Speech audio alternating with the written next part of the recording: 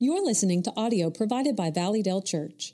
To find more resources or to donate to this ministry, please check out valleydale.org.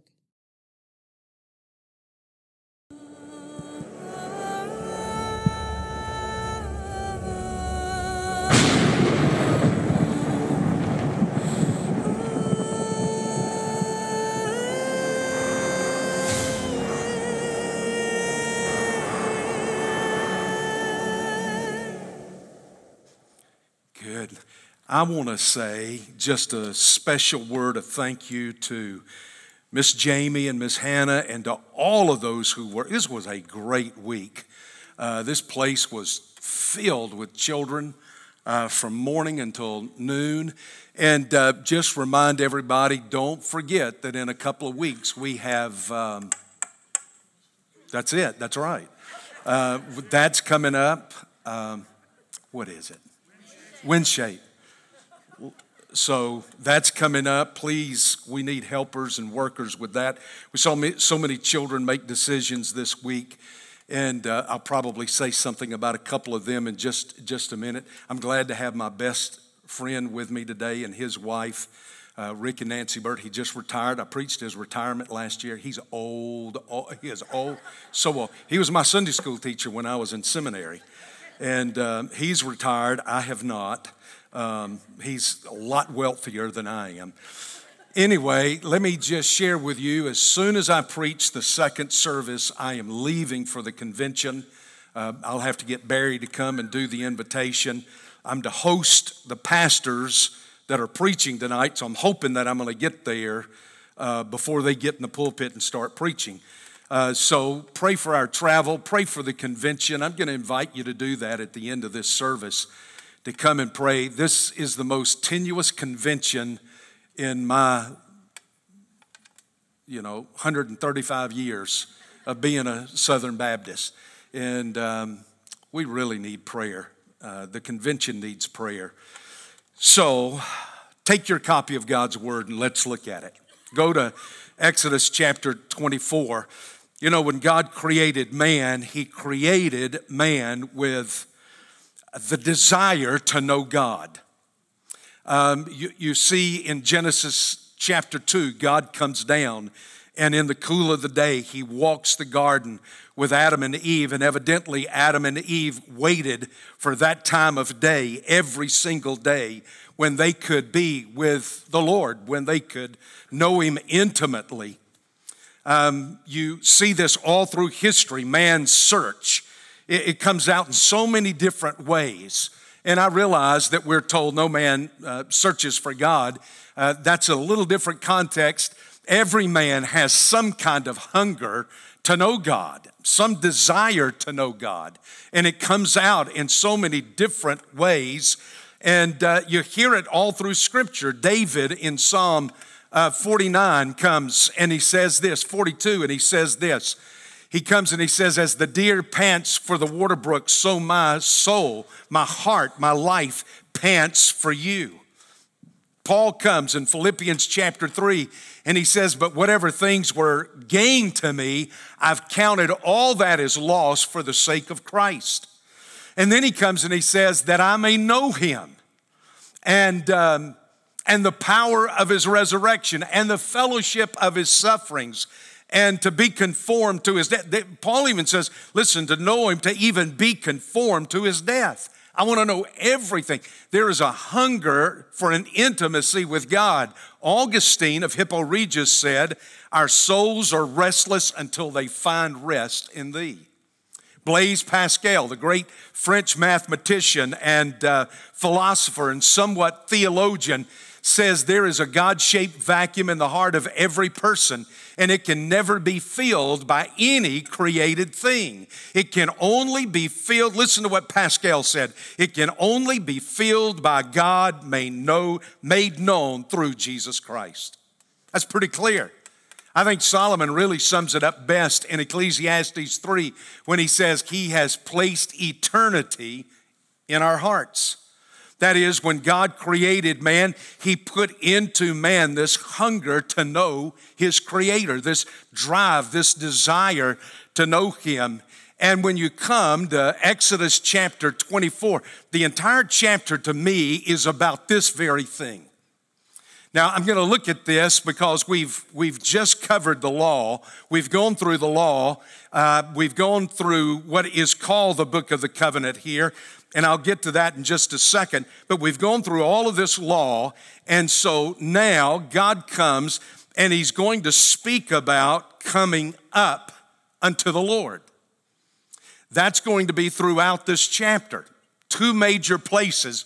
That's what he calls for. Come up unto the Lord, King James says. Come up to the Lord. It is climb higher and draw nearer to me. Now listen, God has always desired the lost to come to him and the saved to draw even nearer. Now that's where you are in chapter 24. He's already called through the law. You know, if you go back to chapter 20, 22, 21, 22, and then you get into chapter 21 and 23 and 24, there's this calling, come to me, come to me. Those that are lost, you come to me. There's an altar that is here. There's a sacrifice that is made for you. And now he's calling those of us that know him, as you'll see this in the life of Moses, I want you to draw nearer to me. Now, how can you have a closer, intimate relationship with God? As you see, look at the very first verse of chapter 24. It's what he's calling for here to Moses when he comes to him and he says this. He opens the chapter in this way. He said to Moses, come up to the Lord. You and Aaron, Nadab and Abihu, those are the two sons of Aaron, and 70 of the elders of Israel, and you shall worship at a distance. Now, I go back, I say this, not every week, but close to it, that you can write over Exodus, not just an exodus from Egypt, but an entrance into worship. That's what God is continuously calling us to do. That's what he calls them to do there. Come up on the mountain, come to me, and come here to worship. The word is to Moses. And look at that. Listen, I can take that first verse and just spend the day on it. What is he saying there? You come to me. Don't come alone. When you come to Jesus Christ, don't come alone.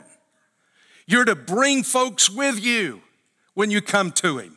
That's what God is saying here to Moses. Moses, when you come on up, and don't come by yourself.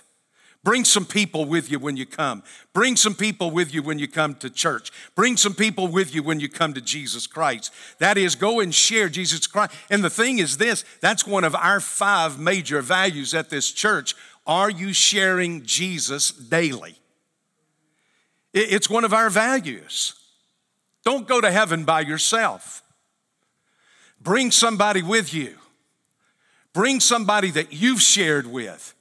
So he's calling him there, and he's calling him up to have an intimate relationship with him, as you see throughout this chapter. And the question is, how do we have a more intimate relationship with God? Well, let me just give you a couple of things this morning. Number one, intimacy with God means coming to God on God's terms. Now, I'm going to start in verse 7. I'm going to pick it up in the middle of this, then I'm going to go back to the first part, and then I'll get to the last part, perhaps. Verse 7, then he took the book of the covenant, that's Moses, and he read it in the hearing of the people, and they said, all that the Lord has done, we will do, and we will be obedient. Now, look back up to verse 6. That's the center of it, but in verse 6, he has made an altar. He's offered sacrifices on that altar. He has caught part of the blood of these sacrifices in a bowl that he is going to sprinkle on that altar.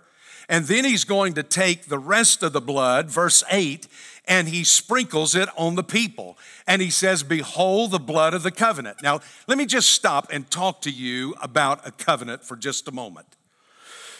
Beginning in chapter 20, verse 22, you start the covenant through chapter 23. This is all this law. I gave you that the other day. There's the moral law that you get in chapter 20.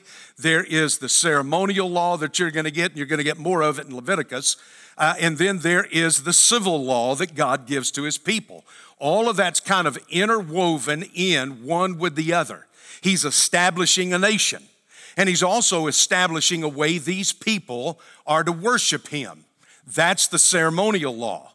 And he's establishing, not just civil law, how do you run a country, how do you run a state, but he's giving them moral law. This is how you live.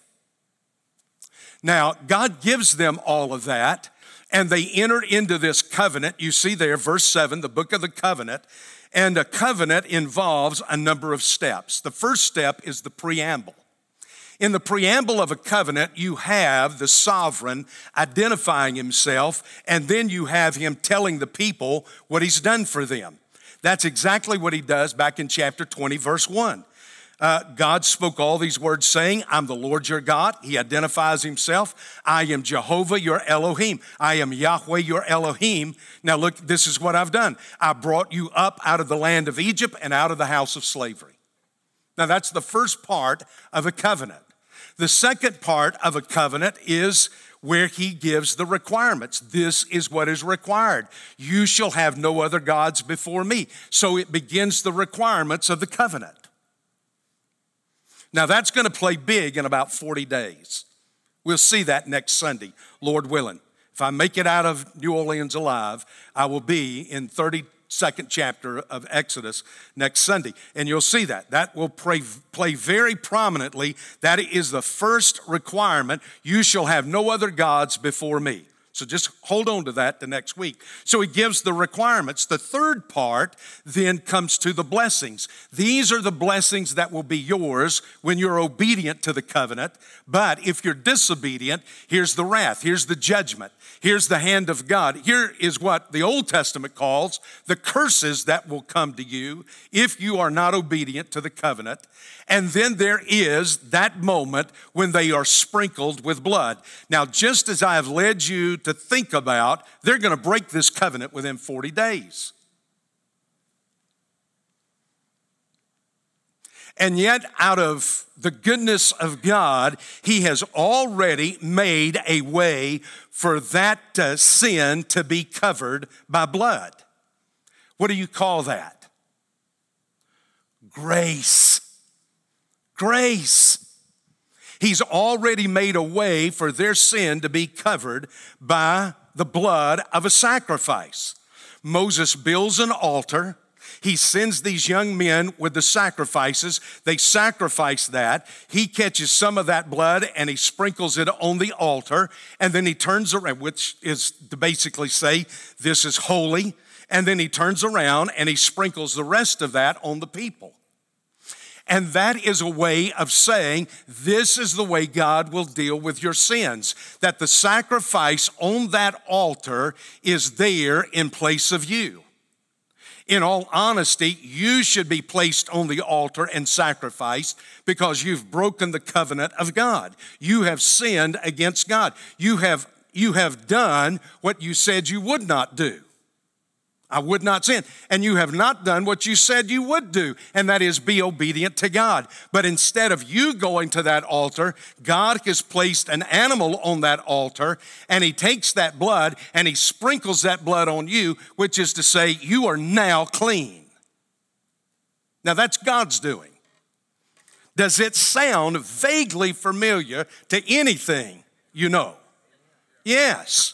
That on another altar, a cross, hanging between earth and heaven, is God's perfect lamb who sheds his blood. I should have been on that cross. You should have been on that cross. We should have been on that cross. And yet God, in his grace and mercy and love and goodness, all of these superlatives, because of that, he put his son on the cross so that we are washed by the blood of Jesus Christ and our sins are forgiven. They're moved away, they're done away, and we can stand before him as clean sons and daughters.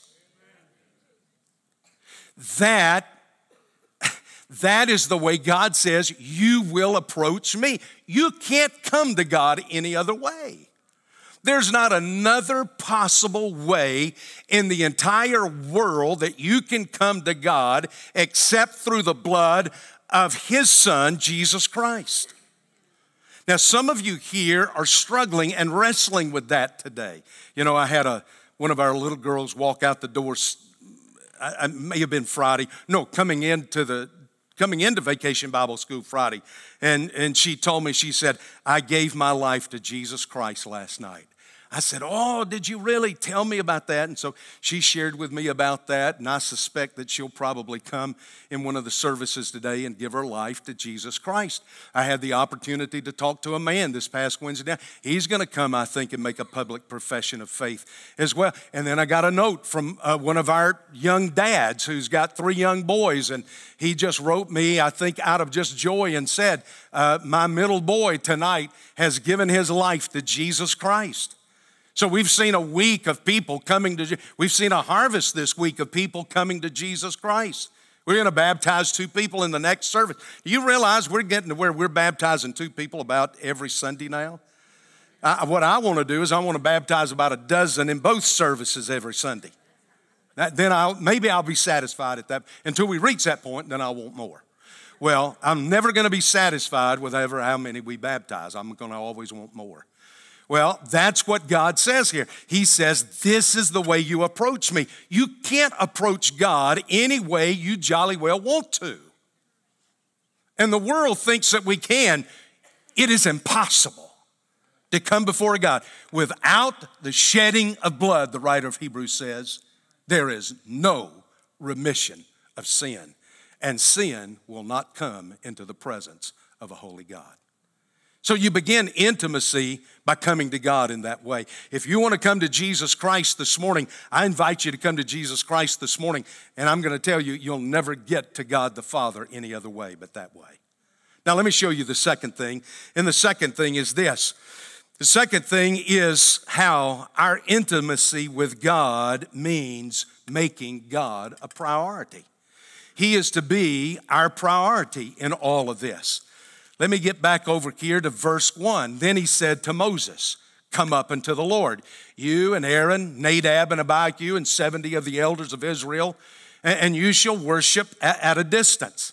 Now, I'm going to show you something here in this that has caught my attention as I'm going to read on a little more. And I don't want to make more out of it than is here, but I certainly see it in the text. So watch now at what happens. God's called him to come up. Moses alone, however, shall come near to the Lord, but they shall not come near, nor shall the people come up with him. He says, they can only come so far, Moses, but I want you to come on up to the Lord. So what does Moses do? Moses then gets up and he goes to the Lord. No, it says, then Moses came and recounted to the people all the words of the Lord and all the ordinance. And all the people answered with one voice, and all the words which the Lord had spoken, we will do. So instead of going up right then to the Lord, now he does something else. He gets the ordinances of the Lord, he takes the word of the Lord, and he goes and he preaches to the people. Now, I'm going to follow this through, but let me tell you something. Here's where we are. Tragically and sadly, we so often get more caught up in the ministry of God and its priority that we do not make the God of ministry the priority.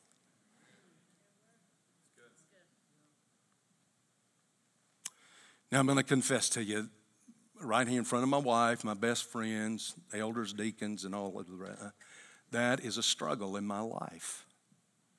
That is a struggle in my life. Now, I'm confessing my sin. I'm going to look for y'all to confess yours in a minute. Now, that is a struggle in my life. There's some times that I so make ministry a priority that God is no longer the priority. I get caught up in doing all kind of church stuff and all kind of convention stuff and all kind of preaching stuff that so often in my life I have to stop and say, this is wrong. I've got my priorities out of order, and God is the priority and not the ministry. So Moses, after he read all the words to the people, did what? He went up to the mountain. No, he didn't. Verse 4, Moses wrote down. Now he goes in and he sits down and he's going to write all this down. And by the way, let me just throw this in. This is one of the clearest pictures of how you get scripture that you'll find in the Word of God. And you go through that whole, Wellhausian hypothesis documented theory that is a bunch of and it's already been disregarded that all of these other people, what does the Word say? Moses didn't write Genesis, he didn't write Exodus, he didn't write all that. It just says in the Bible, Moses wrote down all the words of the Lord, and I'm just crazy enough to believe it. Because when I read something like that and anything else, I always take it as fact. So I'm going to take it as fact here. Then he arose early in the morning and he built an altar. He didn't go up to the mountain. He built an altar at the foot of the mountain. He's dancing around the foot of the mountain when God has said, come up to the Lord. Good things. Building an altar is a good thing. And when he gets through with the altar, what's he going to do? Well, let's build 12 pillars for the 12 tribes of Israel. Then what's he going to do? Now let's sacrifice. So he sent the men of the sons of Israel, and they offered burnt offerings, and they sacrificed young bulls as peace offerings to the Lord. Then he went up to the mountain. No, he took half the blood, and he put it in basins. The other half he sprinkled on the altar. And he took the book of the covenant. Now watch this. Now he stops in the middle of that, and he takes the book of the covenant, and now he's going to read it to the people. And they all said again, all that the Lord has spoken we will do, and we will be obedient. They go even a step further than what they've said before. So Moses takes the blood and he sprinkles it on the people, and he said, behold the blood of the covenant which the Lord has made in accordance with all these words. Then Moses went up. You begin to get a pattern in the life of Moses. That in the life of Moses, you remember back in Exodus chapter 3 where Moses had every excuse. The Lord says, hey, call to him out of the burning bush. Hey, I want you to go to Pharaoh. I want you to tell Pharaoh to let my people go. Moses, I can't do that. It's better to do somebody else. Use somebody. I can't go because of that. I can't go because. And it just argues over a couple of chapters there until God just finally gets mad at him and really puts the law down on him. And he says, I'm telling you to go. I've made all these accommodations for you. And so here's Moses again. And God calls him to come up to the mountain, and Moses has got all these other good things to do. They're not bad things. I mean, he's not living in sin. He's not going off into sin here, but neither has he made God the priority in all of this. Do you see that? Okay, well, you don't see it. So look, take your Bible, put your finger there in Exodus and go with me to Luke chapter 9. Luke chapter 9 is packed out. He's going to send the 12 out. He's going to give them authority. They're going to go out. They're going to preach. Herod's going to hear about Jesus and think that John the Baptist has come back from the dead. Jesus is going to feed the 5,000. There's going to be the mountain of transfiguration where Jesus is going to be transfigured. Then the disciples are going to get in an argument about who's the greatest, of all of them, which one of these apostles happens to be the greatest. Then you're going to get to the end of chapter 9 of Luke, and there are 3 incidences with possible disciples. Now just watch this. Verse 57, Luke chapter 9. As they were going along the road, someone said to him, I will follow you wherever you go. Jesus said to him, the foxes have holes and the birds of the air have nests, but the Son of Man has nowhere to lay his head. He said, I want you to understand something. We don't stay down at the Marriott every night. We're not even down at Motel 6. We're out. We don't have great accommodations. We're out in the elements. It's difficult. It's not easy. They're not putting us up at the Hilton. They aren't doing anything. This is what it means to be a disciple. I think Jesus said that because he knew this guy's priorities were other than making him the priority of life. I know a lot of people that go in ministry for that reason. They go into it because I want to tell you something. You can be a lazy bum and be a pastor today. Do as little as you have to do, and get paid for it. And in doing that, it's for certain that the kingdom of God is not your priority. Now, y'all look at me like I'm crazy or something. I just said what y'all say when y'all go out to dinner. Y'all talk about preachers. Well, now listen, here comes another. Here's the next one right behind it. Verse 59, and he said to another, follow me. Jesus now says this, and he said, Lord, permit me first to go and bury my father. And Jesus says, well, go ahead. You'd be better off, let the dead bury the dead. You go out and tell everybody about the kingdom of God, but you go ahead. That's your priority. I'm not your priority. It's clear to see. There's a third, verse 61. And another also said, I will follow you, Lord, but first let me say goodbye to those that are home. And Jesus said, no one after putting his hand to the plow and looking back is fit for the kingdom of God. Essentially what Jesus said there was, I'm not your priority. Here are all these people with all these different priorities coming up saying, I want to follow you, I want to be a disciple, I want to go with you, but I've got to go do this and I need to do that, and this is what I think it's all about over here. And Jesus says, listen, until I am the priority of your life, you're not following me. And so I go back to this in chapter 24 of Exodus. What was the priority of Moses? It was all these other things. Listen, we get this way in the church. Well, I'm sincere. I really do want to follow the Lord. I really do want to be a disciple. But we got to get this budget thing straightened out first. Or I've got to get my marriage straightened out first. The best thing you can do is get to Jesus as fast as you can. I've got to get this situation with somebody else straightened out first. We've got to get these things over here straightened out first. And we make everything in the kingdom of God a priority except God. And if you want intimacy with God, now here comes the third thing I want you to see. It is this. The third thing in the intimacy of God is that you're going to have to be willing to climb up higher. He's going to come back to Moses, and he's going to say to Moses, now come up to the mountain and remain there with me. He's going to call him to come to the mountain. Now this is the fascinating part of this story to me, and it's what they did. Moses went. They went up with Aaron. Verse 9, Moses went up with Aaron, Nadab, Abihu, and the 70 elders of Israel. Now, one last thing that I give you about a covenant is the covenant meal. They would always, at the end of making a covenant, sit down and eat a meal, and it was always understood to be, I am eating this meal in fellowship with the sovereign God. That's what they would do when they would go to the temple, and they would take sacrifices. There were some sacrifices they would make that a portion of the meat would be given back to them, and they would take that and they would go sit down and they would eat that meal, and it was understood they're eating the meal in the presence of God. This is a fellowship meal with God. So that's what happens here. Moses, Aaron, his two sons, the 70 elders, they go and they sit down to have a meal. And after making the covenant with God, and they saw God. Do you see this in verse 10? And they saw the God of Israel. Ra'ah is the word in the Hebrew. It means to see, to look, to perceive. It really means to gaze on. To just kind of look at and gaze on. You study it. You look at it.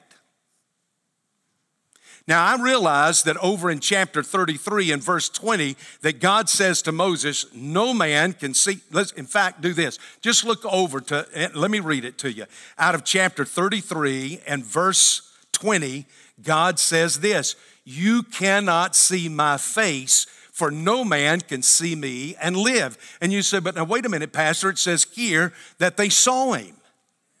Well, you have to read and understand what they saw. I don't have to see the whole of my wife. All I got to do is look for a pair of shoes, and I can tell you whether or not it's my wife or not. They saw his feet. That's what they saw. It tells us that. And under his feet, they looked up, they saw the feet of God, and there appeared to be a pavement of sapphire as clear as the sky itself. Now let me show you something else. If you've got your Bibles, look over to Ezekiel chapter 1, because Ezekiel saw the same thing.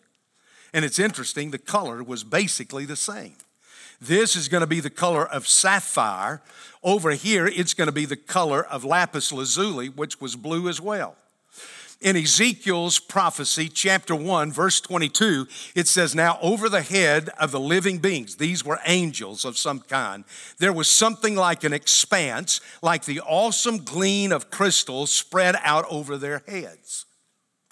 Verse 26, now above the expanse that was over their heads, there was something resembling a throne like lapis lazuli in appearance. That's a blue stone or a blue color. And on that which resembled a throne, he says on that pavement, that blue pavement, there was a throne. And now way up above that throne, there was this appearance.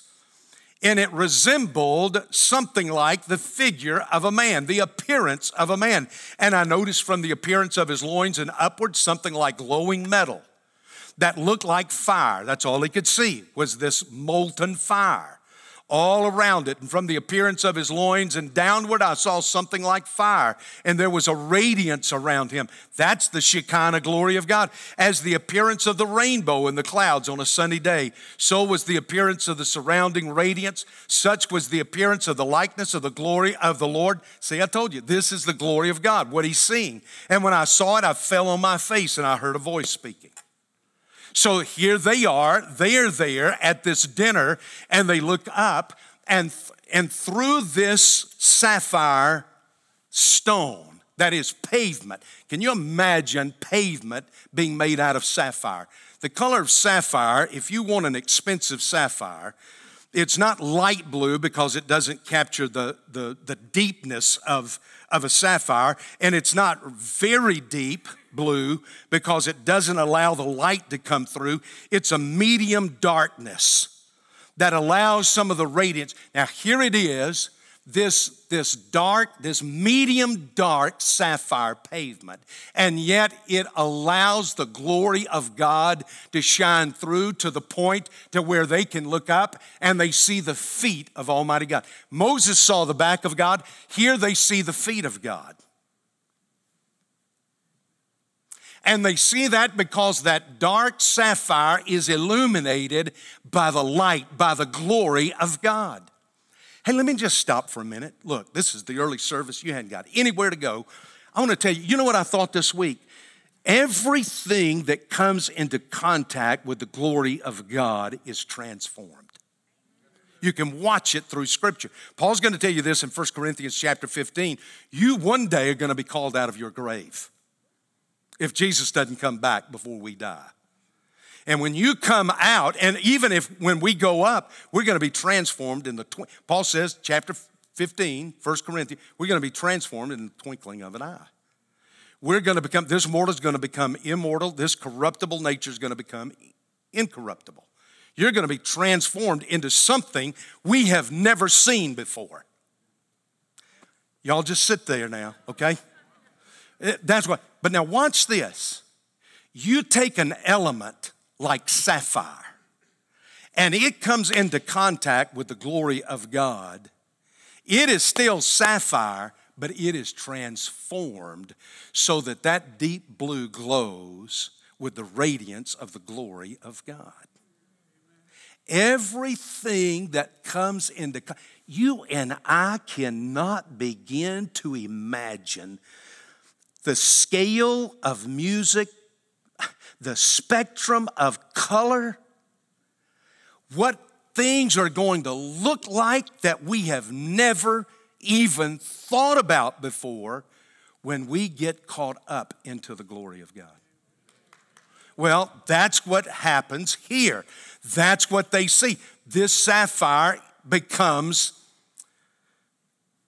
radiated by the glory of God, and they see the feet of God right there, and the hand of God does not touch them.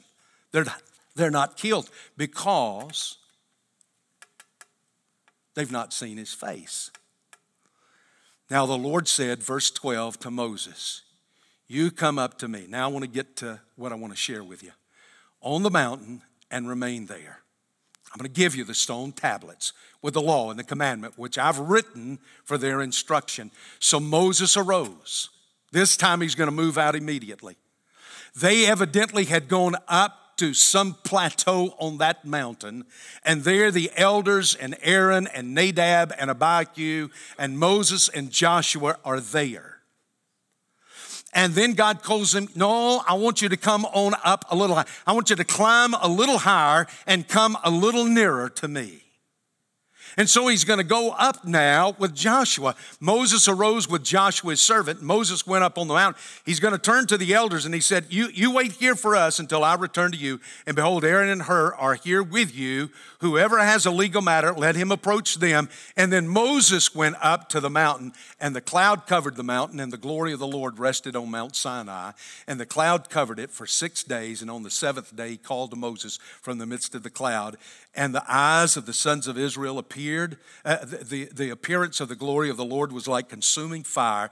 And Moses, he leaves Joshua now, and he goes on up. God calls him yet again, and he goes on up into the cloud. And that cloud around the top of that mountain is representative of the glory of God. And Moses enters on up into God's glory. I just wonder what that's like. Do you not long for that? I do as well. I long to know what was it like to be that close to the presence of God, to where it could be said, I was lost and unseen in the glory of God. Intimacy. Now I want to show you one last thing, and it's this. In chapter 33, Moses is going to pray. Now just listen to this. He's going to pray. In verse 18, Moses said, I pray you, show me your glory. Let me tell you something. Once you get a taste of the glory of God, you're going to want some more of it. I like it. I love it. I want some more of it. That'd be good in the Baptist hymnal right there. I want some more of it. Once you get a taste of it, I'll never be satisfied with life this side of heaven, this side of God's glory. Listen, Moses comes in chapter 33 and he says, I want to see your glory. You ever pray that? Well, if that is your heart, 9 chapters earlier in chapter 24, God kept calling him to come up. Before you ever pray, God, show me your glory, God has already been calling you. Climb a little higher, draw a little nearer. Let's stand. Thank you for listening to this recording from Valleydale Church. To find more or to connect with us about what you just heard, check us out at valleydale.org.